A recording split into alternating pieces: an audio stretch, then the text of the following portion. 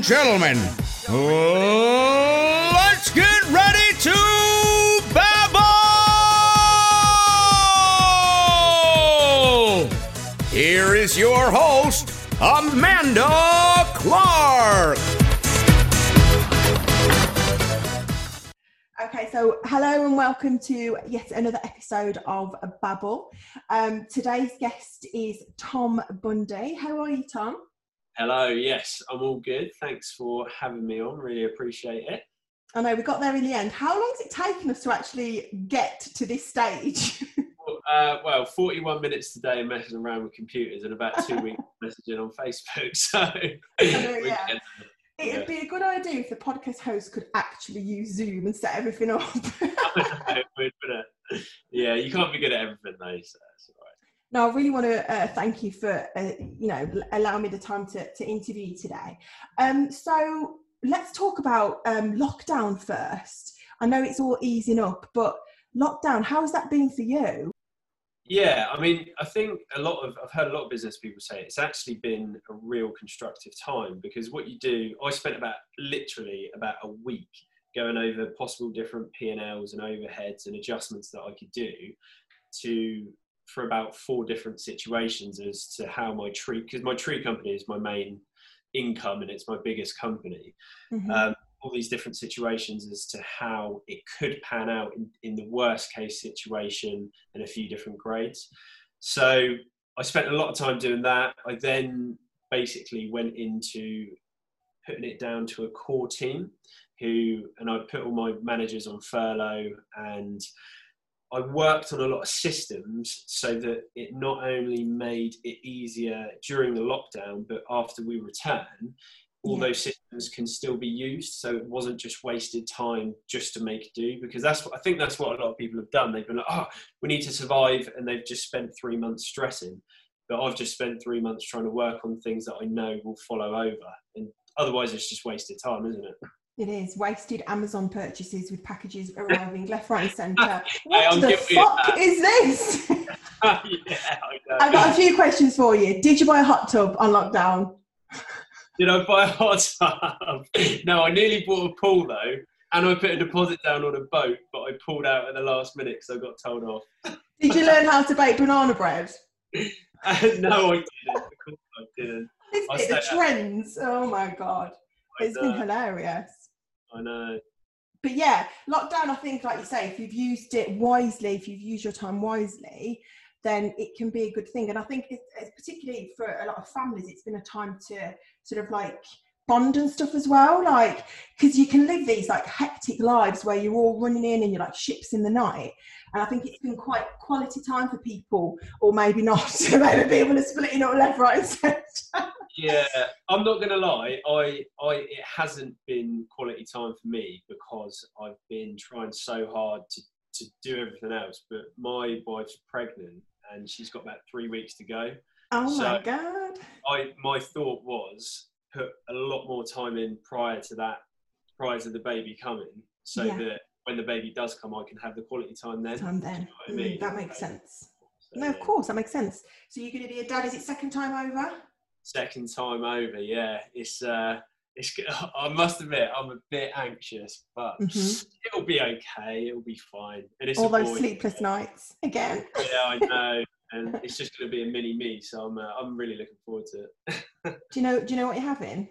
Yeah, it's a boy. It's a boy. Because you've got a girl already, haven't you? So, perfect. Yeah. One of each. One of each. It's ideal. Here's me. I've got 3 girls. Never happened for me to have a little boy. Oh no! You're one of those people I hate. Are you going to keep going, or are you stopping there? No, I am not going to keep going. I am done. So Tom, just tell us a little bit about yourself then. Give me some background history on you, who you are, sort of like, you can take me back as far as you want if you like. Yeah, I'll try not to go on too long, but I mean, like a lot of entrepreneurs, I did terrible at school, failed all my GCSEs. I actually lied about my GCSEs to get into college and kind of and that worked. So I managed to get on the course that I wanted. It was something practical because, again, I wasn't too theoretical at the time.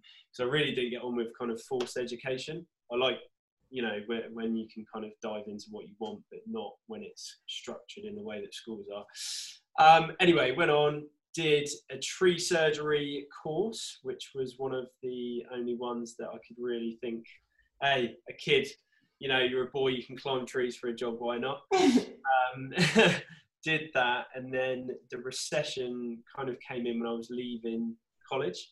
So I moved up to Liverpool and Manchester to for a job, basically to do the work. And then I got scouted from a company because I started competing in tree surgery competitions where you swing around. I didn't even know that was a thing. I know, Karen Brady said that. I was like, yeah, I've done all this, I've done all. And she's like, is that even a thing? But it is. But I got scouted by a company in Sweden, went out there and worked across Europe, came back, decided to set up a company for a few reasons. Did so, and then the rest is history, really. Kind of built up the company. I think I was 21 when I started. Started as a one-man band, and just built it up to multiple staffs. And from there, I've created a few other little companies, and I've started the property portfolio, which I'm sure you know more than me about. Oh, I don't know about that, mate. I'm not sure about that. So yeah, really, really basic. That's kind of my background, and I think I'm an extremist. So whatever I do, I have to do it more than 100%. Otherwise, my brain just doesn't function. So I started with basketball when I was younger. I played for Southampton. Then I climbed for Europe I climbed for the UK in the European Championships. Then I went into business, and my passion was business. And and I've just not stopped, because there's every way you can go in business. It's just a non-stop ride of emotions and terror. And you're a Leo, aren't you? So you're highly ambitious. You're a natural leader. We saw that when you were on The Apprentice as well. You were, I think you were better as a leader than you were when you were part of the team, kind of thing. I think you leading, you did better. That's just my personal opinion, but yeah. Thanks for that. Thanks. Yeah, I heard a lot of people that kind of contacted me saying that basically they thought I was really level-headed, but I didn't jump on people at the wrong times, which that's right. may have helped for that. But yeah, that was I think, I mean, I like working as a team, but I like having the final say. So I'll take on everyone's great idea. So basically you're a woman.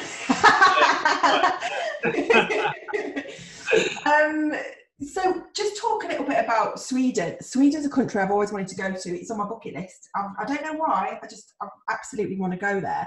Did you live out there when you were doing your course on tree surgery out there, or were you just there for the duration of like the course? No, so I trained in the UK, and then I basically went out there as a climber. So I went to Sweden, Norway, and Denmark. But I spent most of my time in Sweden, in Gothenburg and Stockholm. And it was amazing. If you're thinking you want to go there, you need to go there. But you should. Yeah, the cities are actually really good. They're a lot better than the cities in the UK, where some of the high streets in the UK you wouldn't even know where you are, because it's the same thing just mirrored. Whereas over there, there's quite a lot of culture, and the rural kind of like settings are just amazing. But yeah, it was fun. It was good working there. It was kind of like in the winter, -21. You had to dig your car out of the snow. No way. And, yeah, it was insane. It was. I think if I could pick my life up and plonk it somewhere with all my friends and family and everything I've got going on, it'd definitely be there. Well, like my husband's Norwegian, so nice. Norway is very close to Sweden, but I just never gone to Sweden. Like, what is going on? I need to get my ass over there. But when I saw that you were there, I was like, wow, that's amazing.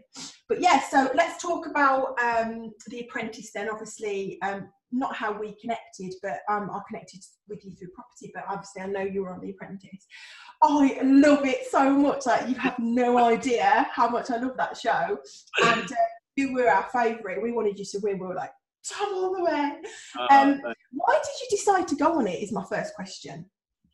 Do you know what it was? I'm going to be totally honest with you. I've never applied for anything like that before.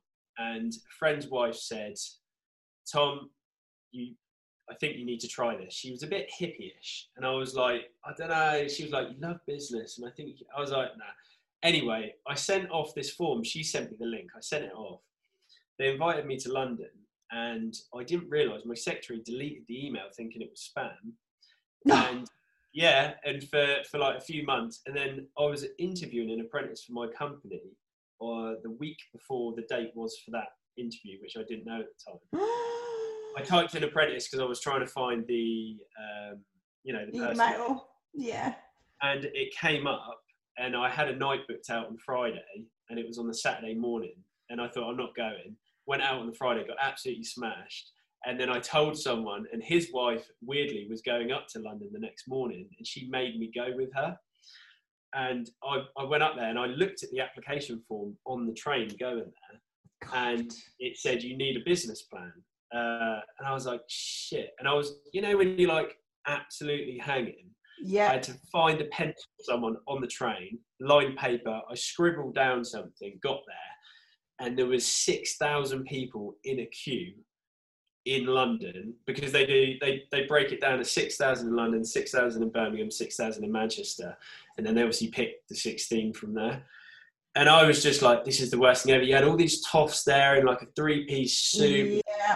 Yeah. And I was just there like, where am I? And yeah, I handed over this paper, and stinking of alcohol. Yeah, pretty much. And it just went from there, really. And it was just, they just kept putting me through.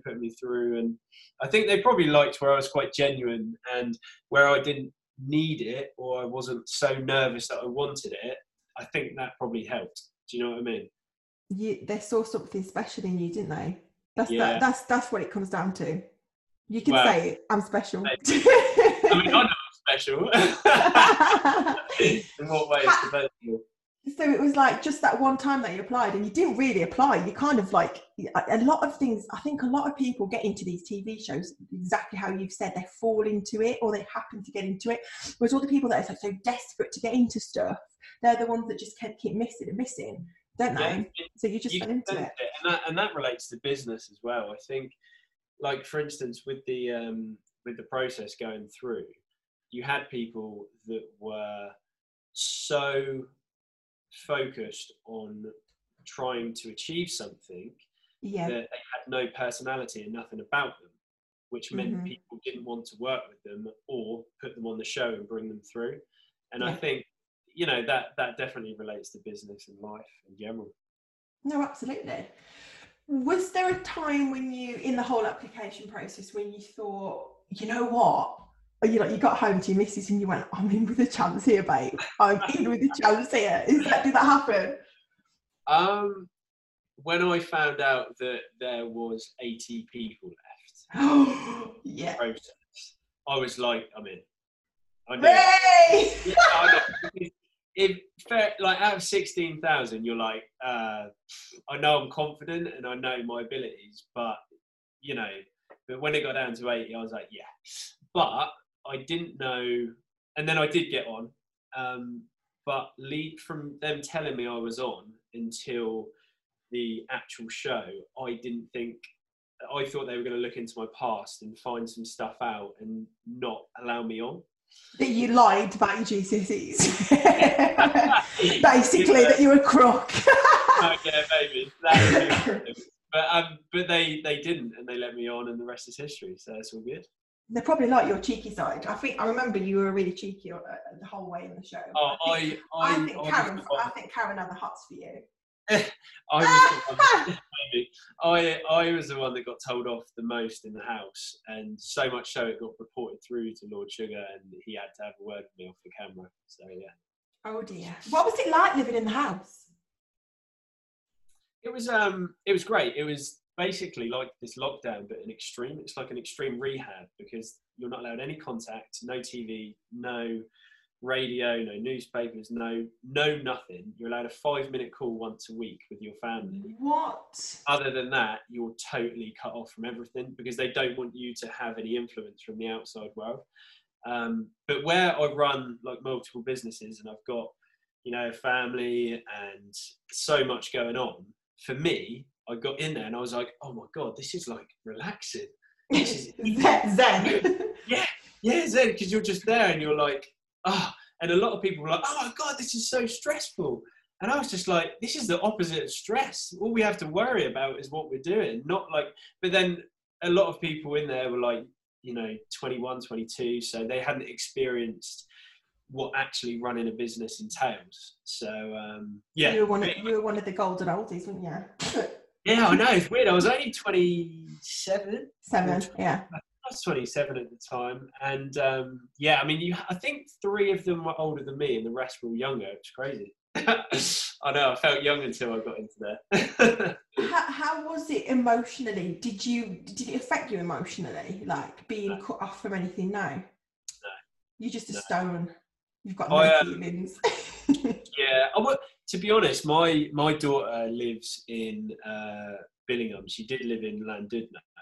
So and she's 9 now. So for 9 years, I've been used to distance. And where I lived away from home, I was used to distance from like friends and family, and business isolates you anyway. So being in a house around 16 motivational and kind of determined people kept you occupied. And I think, it was probably harder for my partner and my mates and stuff than me. So but I suppose they get to see you every week. And it would have been before. They wouldn't see you every week, would they? Because it's filmed and then it's aired. Oh my gosh, that was hard. Yeah, crazy. But you've married her now, so you married her in Iceland, didn't you? Yeah. Well, Finland. That looked like it was the Northern Lights. That looked like just like a magical fairy tale wedding. It looked beautiful. It was nice. It was great. Cold. Oh yeah, it's cold. But we had like 40 of our friends and family out there, and it was just like a week of partying, drinking, going out on the town and just doing that, riding dogs and sleds and crazy. I did the total opposite. I got married in Jamaica. Like I twerked down the aisle. Pretty cool. So we did the same. Like 45 of us went to Jamaica, but again, just total party hard, and then like got married, and then like it was weird. But so we went. More of an experience, isn't it? It is. You don't feel like you've got married. You're like, oh shit, I got married. Yeah, I think I'd recommend it to anyone, because what's the point in having like 100+ people, half of which don't really give a fuck about, or you go away, it's cheaper, and you get a week's holiday, having a longer enjoyment of time. So. Yeah, we booked ours as well. Our wedding was smack bang in the middle of the 2 weeks that we were away, so we were tanned. We looked like goddesses. We were just absolutely balling. So going back to The Apprentice, then, what was your favourite challenge on there, and why? Oh, favourite challenge. Do you know what? Weirdly, was the funnest challenge was the TV one, because. Even though I went out on that one, because I think I was TM for a third time on it. Because basically what happened is... Yeah, you was, I think it was your third... Yeah, it was your third. No one made it past 2, what do they call it? PMs, yeah. PMs as losing onto a third. And he put me through because I've only watched the show when it was on TV. I haven't rewatched it. But when the first time we lost, and I was in the boardroom, I said, "Don't let me go. I'll prove myself. I'll be the top salesman." And then he kept me in. And then even though we lost, for the following 4 weeks, I was the top salesman out of both teams. You were. So, and they showed it for some and not for others, because they generally focus on who's going out that week on the edit. So when it came to it, even the second time losing as PM, I knew I wasn't going. But the third time, I was like, if I'm in the final 5, I need to win as a PM. Otherwise, it's pointless. So it's all or nothing. Like I'm saying, an extremist, it's all or nothing. Yeah. So I put myself forward, and obviously we lost, and I had to go. But it was really weird hearing the response from him because he says why everyone got fired, and he didn't say anything negative. He just said, "Oh, the girl set him up." And I was like, I need closure. That's not closure for me. Do you know what I mean? Yeah, I think from my experience of watching it, there's you and there's another guy. I can't can't remember his name. Daniel? He was in the last one that was recorded, the last episodes, okay. and he's like a London boy. I think he was Tom Skinner. Tom Skinner, that's it. And very similar. I could see Lord Sugar's face looking at you and him when you were fired. He didn't want to. You can tell it was almost like it was an obligation. I know. You know what I mean? And I feel like it's a shame, man. Like I think they should do one where like all the really good ones who were fired out of obligation go back and do it. And then just let me on it as well, just for the fuck of it. Yeah, I'll take it. Amanda can come on it as well, because I know Amanda. But yeah, so like that's a good idea. You should pitch it to him. Yeah, I will. I'll send him an email. So what's Alan Sugar really like? Because we, like us homies sitting at home on our sofas with a bag of chocolate buttons and we're watching it, we see kind of like this, I suppose I could liken it to Karen and stuff as well. Like we see their kind of TV face. What are they really like as people? Like, did you get to know them and stuff? Like, did you socialise with them a little bit? No, they used to do that. They used to do that on the first few seasons, but he started to get attached to the candidates, which made it harder for him to obviously be quite argumentative in the boardroom and be direct with people. Right, got you. So he decided, I think it was him or the production decided to change it up. So we only ever saw them, well, Lord Sugar in the boardroom, but Karen and Claude we talked to quite a bit. But Karen is the wittiest person and very sharp. She's one of the sharpest people you ever meet. Mm-hmm. But she's a massive feminist. And I haven't got anything wrong with that, but I have when it's not equal, when she try and put females over males. And that's the vibe that everyone got in the show.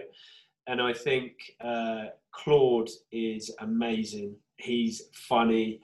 He is so soppy when the cameras aren't on him. He's the nicest guy ever. He does look like that, like a granddad, like a nice granddad. He is. I do love Claude. And then I really do like Lord Sugar because he's direct, and I'm not one of these people that, obviously I'm chatting a lot now because it's a podcast, but I don't generally go on and on and on. I just like to stick to the facts, figure out what we're doing, make a decision and make something happen. And I think that's very much so what he does. And a lot of people that get on the show don't have that perspective, and they talk for the sake of talking, which puts themselves into a hole. That's totally what I do. I'm learning from you today.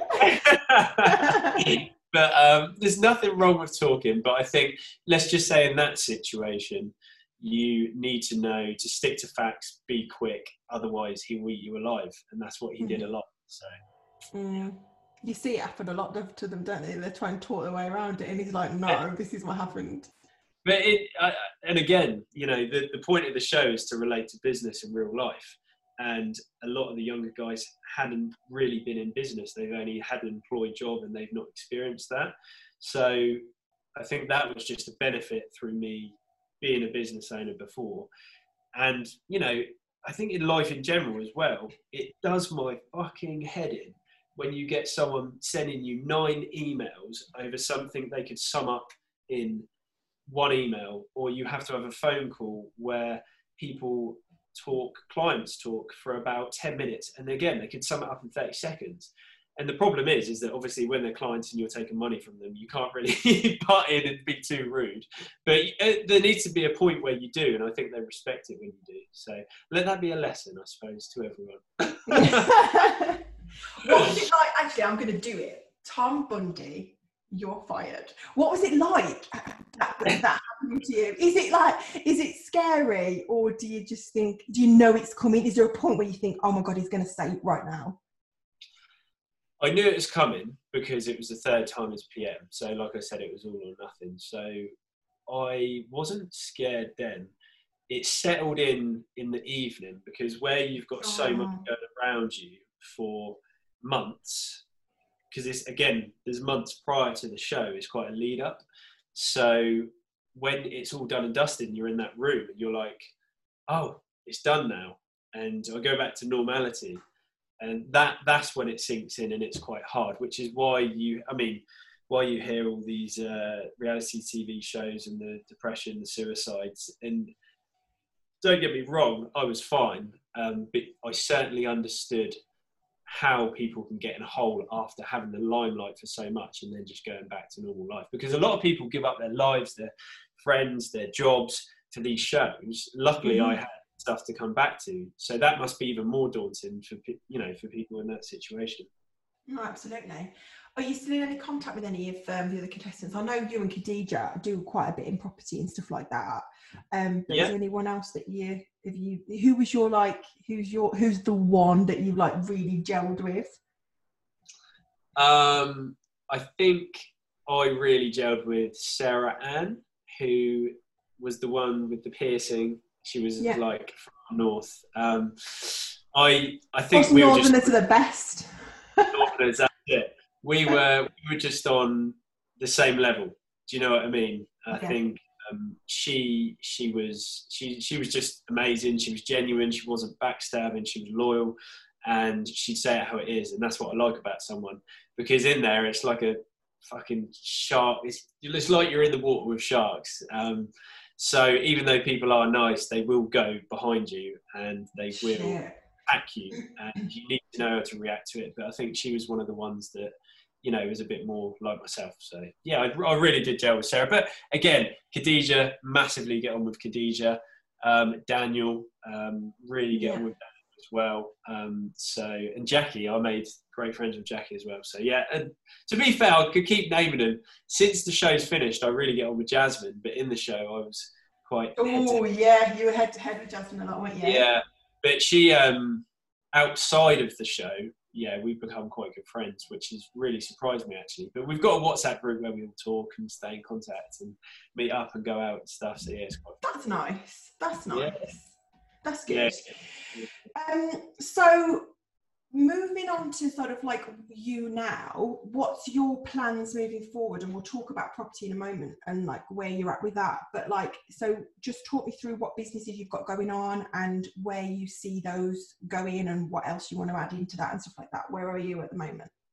Yeah, sure. So my main business is my tree surgery firm. Sure. Like I mentioned earlier.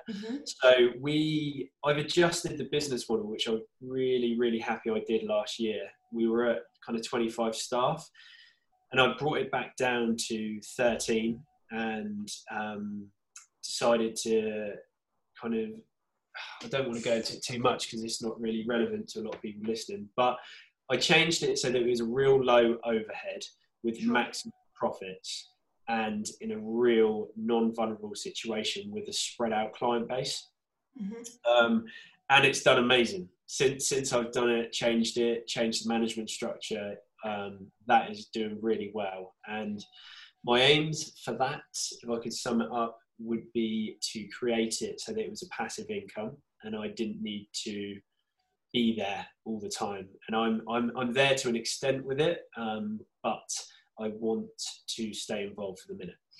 And it's a tough one, isn't it? When you've got your own company, you want to let go because you want to free up some of your time, but also it's almost as if it's your baby and you want to like be. It's difficult to let go. Do you think? Definitely, and I think the problem is, this is in the trade industry. It's unlike let's say recruitment or the corporate world. The salaries can't be what they should be for management, etc. So, for instance, I couldn't bring someone in on 150k salary to run a certain element of the business because the margins all wouldn't tally up.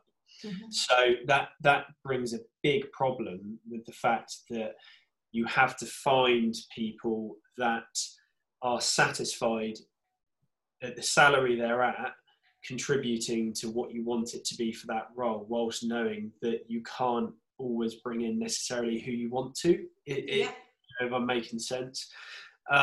So again, you're always learning in business, and you just have to adjust to the times, adjust to your industry, and make sure that, like you said to me earlier, all your eggs aren't in one basket. Whatever business you're in, whether it's you've got investors and you're into property like yourself, or you're into a trade or whatever, you need to be able to lose your top 3 clients, your top 3 investors, your top 3 anything, and still be okay. Oh, I need to write that down, darling. So I need to be able to lose my top 3. Well, shit, it'll hit the fan if I lost my 3 investors. Oh, shit. So that's a really good way of looking at it. Yeah, well, it's simple. Business isn't complicated. It is simple. And people overcomplicate it and overstretch. And I think if you just find yourself in that position, because it's very simple saying lose your top 3 clients, but there's so many things that means you have to have in place in order to be in that position. Mm-hmm. And it's kind of saying get all that shit in place, so if it happens, you have a strong kind of base for what you're doing. So that's the tree surgery firm. I set up a business which it was crane fed chipping, which is essentially big machinery. It goes on a lorry around the country and services lots of different tree surgeons. Put about 100 grand into it, and you should have given it to me. I should have given it to you, or I should have put it into property, which is what you do. So I failed at that. I did it. I managed to pull back out about 8% of my money after about 2 years.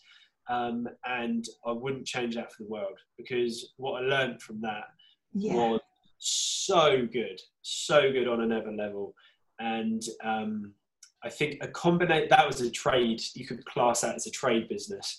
A combination of The Apprentice and that, and currently what I'm doing, made me realize that whatever I'm doing next needs to be a product, which is i.e. property, which leads me on to the latest thing that I'm doing now. Well, that's where I get excited.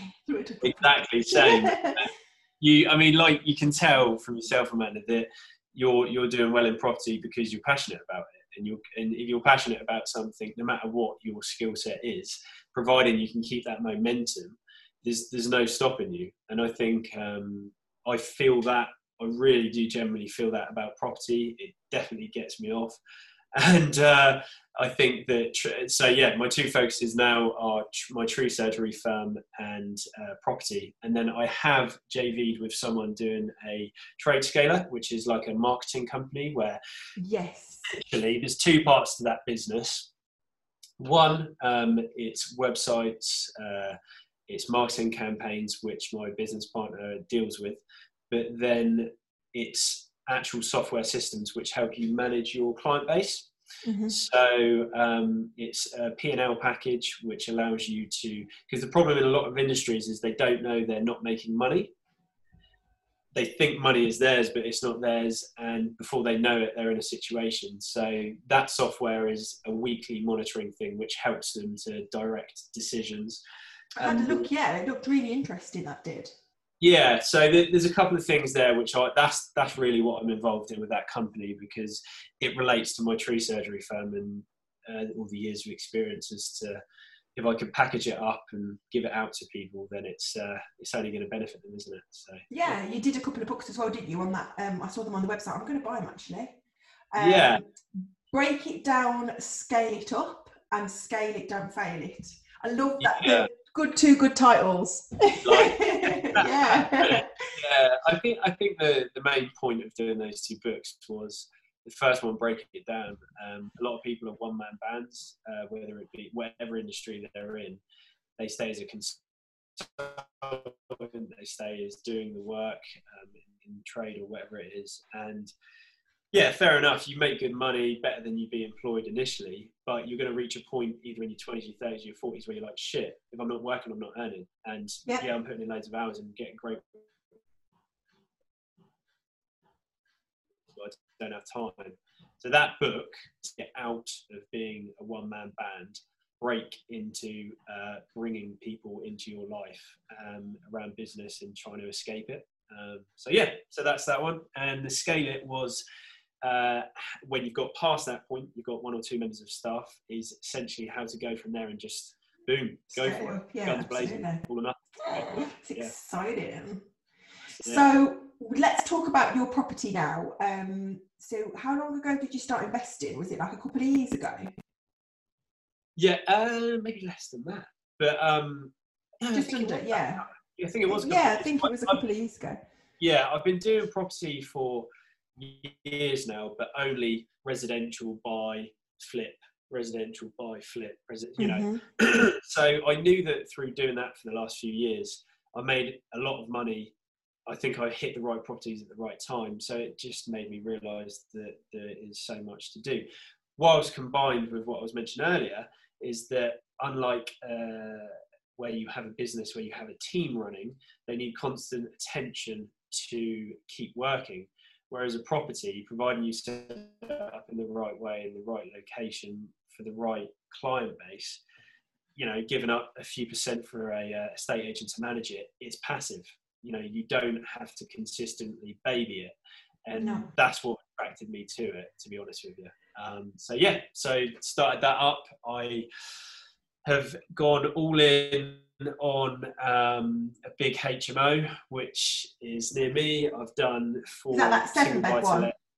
7-bed one. Yeah. I've done, I know, lovely. And I am currently, I've got 3 offers accepted on properties, which aren't HMOs, and I'm thinking of maybe putting one of them out and just doing 2 in a HMO at the moment. So I think I'm going to give you a call on some advice about that for the podcast. But no, I think that property is one of the hardest industries, as I'm sure you can appreciate out there. I'm, you know, a couple of years putting my time and energy into it, and yes, I'm getting rewards, but I'm only just starting to get to grips with how easy it is to lose your money, how easy it is to invest in the wrong property and not have a good return.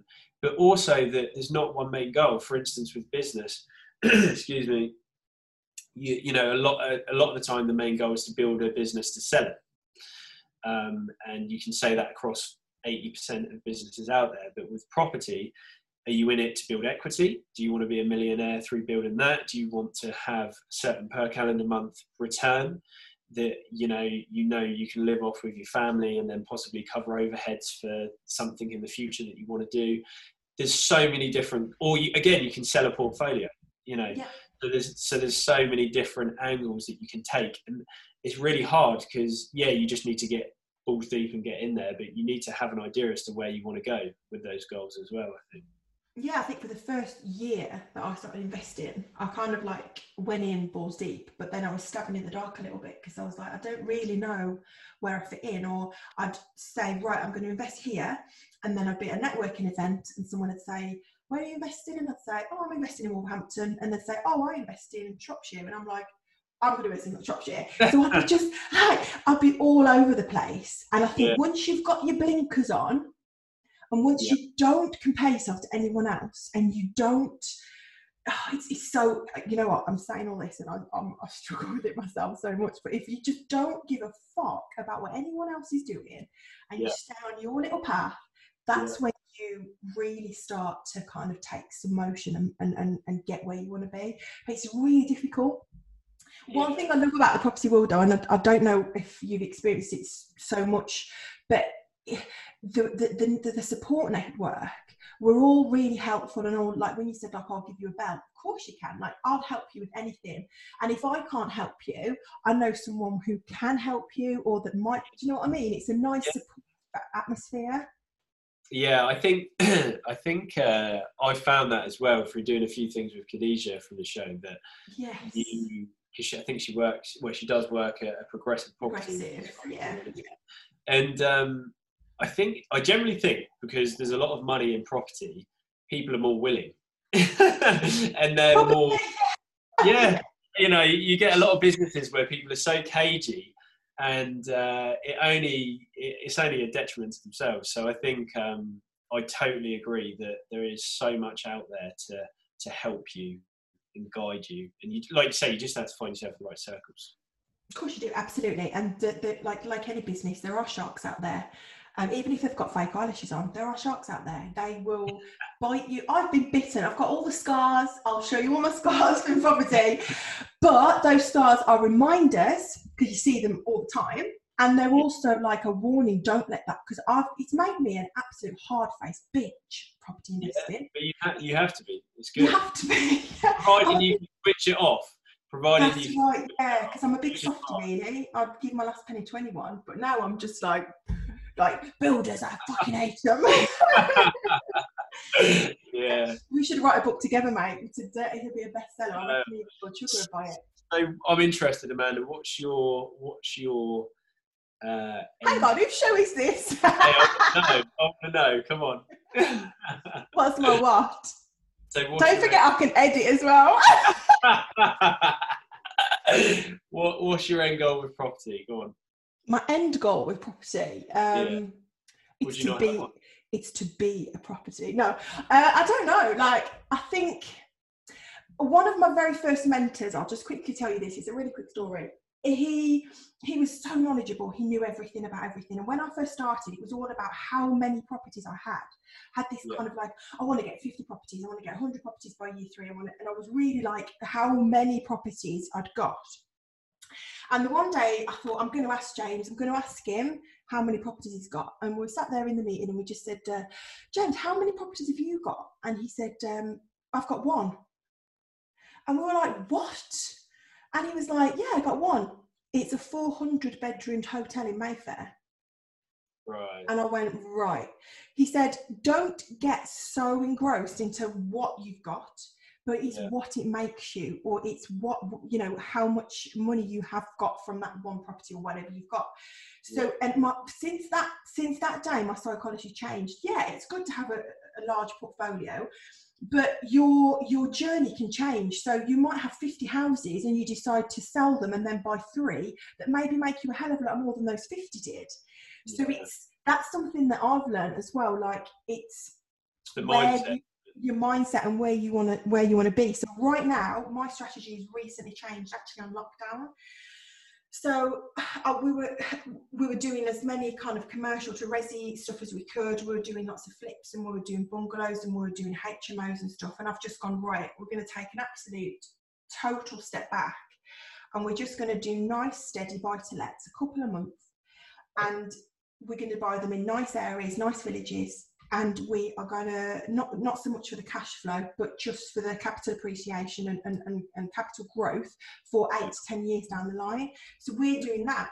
And this is what I say, like, your journey, and you grow, your journey changes in property as the market does as well, I suppose you could say. So that's my strategy right now. I've kind of like slowed down. I'm getting old. I'm 35, mate. I'm slowing down. You're still young. Come on now. Oh my God.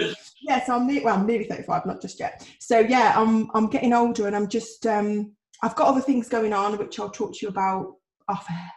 But yes, I've got other things going on. So yeah, I've got a lot going on. So I'm just trying to kind of slow it down so that I can put more energy into the other things that I'm doing. Good. No, it's interesting. That's the thing, is that it's where you get to in life, you need to not just purely do what you're thinking of doing and focus on yourself. You need to actually listen to other people around you, like yourself, and you will with people around you, because it's quite interesting. I met someone the other day that has just got a £20 million investor, £20 million for a HMO project he's doing. And it's because, weirdly, he was buying a vehicle from me from a tree surgery company. I had nothing to do with him in the property world, but because I asked people, and because I'm kind of like, and that is something that is so valuable, because it opens your eyes. Like when I went in the show, they took me out of my comfort zone. They plonked me in London, and I was just like, wow. And then when I came back to my house, I was like, this is a dead zone around here. There's nothing going on. Get me the fuck out of here. Yeah. Not necessarily get me the fuck out, but it was more that sometimes, what I'm trying to say is, you can fall into a hole where you're being very efficient, but only at a level that you know. That's right. Yeah. Yeah, and sometimes you need to see what other people are doing, so that you realise there's a lot of different options out there, and you can kind of push forward. That's what I say. I use that very phrase, but in a different way. I say, when I was an estate agent, I was a goldfish in a goldfish bowl. I was still around other fish, but I was enclosed in a very, very tight little network. Yeah. When I started property investing, it was like someone had picked me up and put me in an ocean.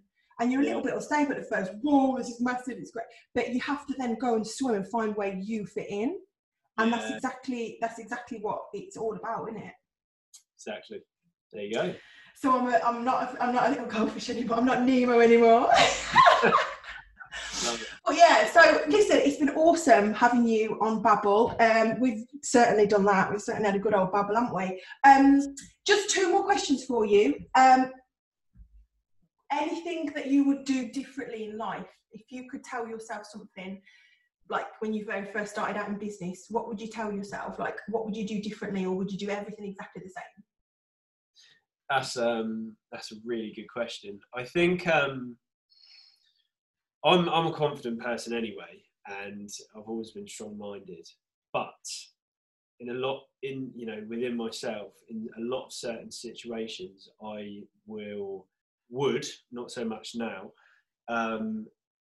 think of what other people would think about me in that situation. And I've kind of got to a point over the last few years where I don't really care, and I've managed to excel a lot quicker because of that. So I think if I were to go back and tell myself, however many years, 15 years ago when I was 15, I'd probably say, whatever people think doesn't matter. It's what you do that has an effect on what their conscience is and what their attitude is around you. So I think that, if I had to pick one thing, it would probably be that. Did you know that that's exactly what my answer would be? Oh, there you go. Like it. Seriously, because I was always like, what is someone going to think of me? What are they going to do? How are they? Oh, I've posted that. No one's liked it. I'm going to delete it.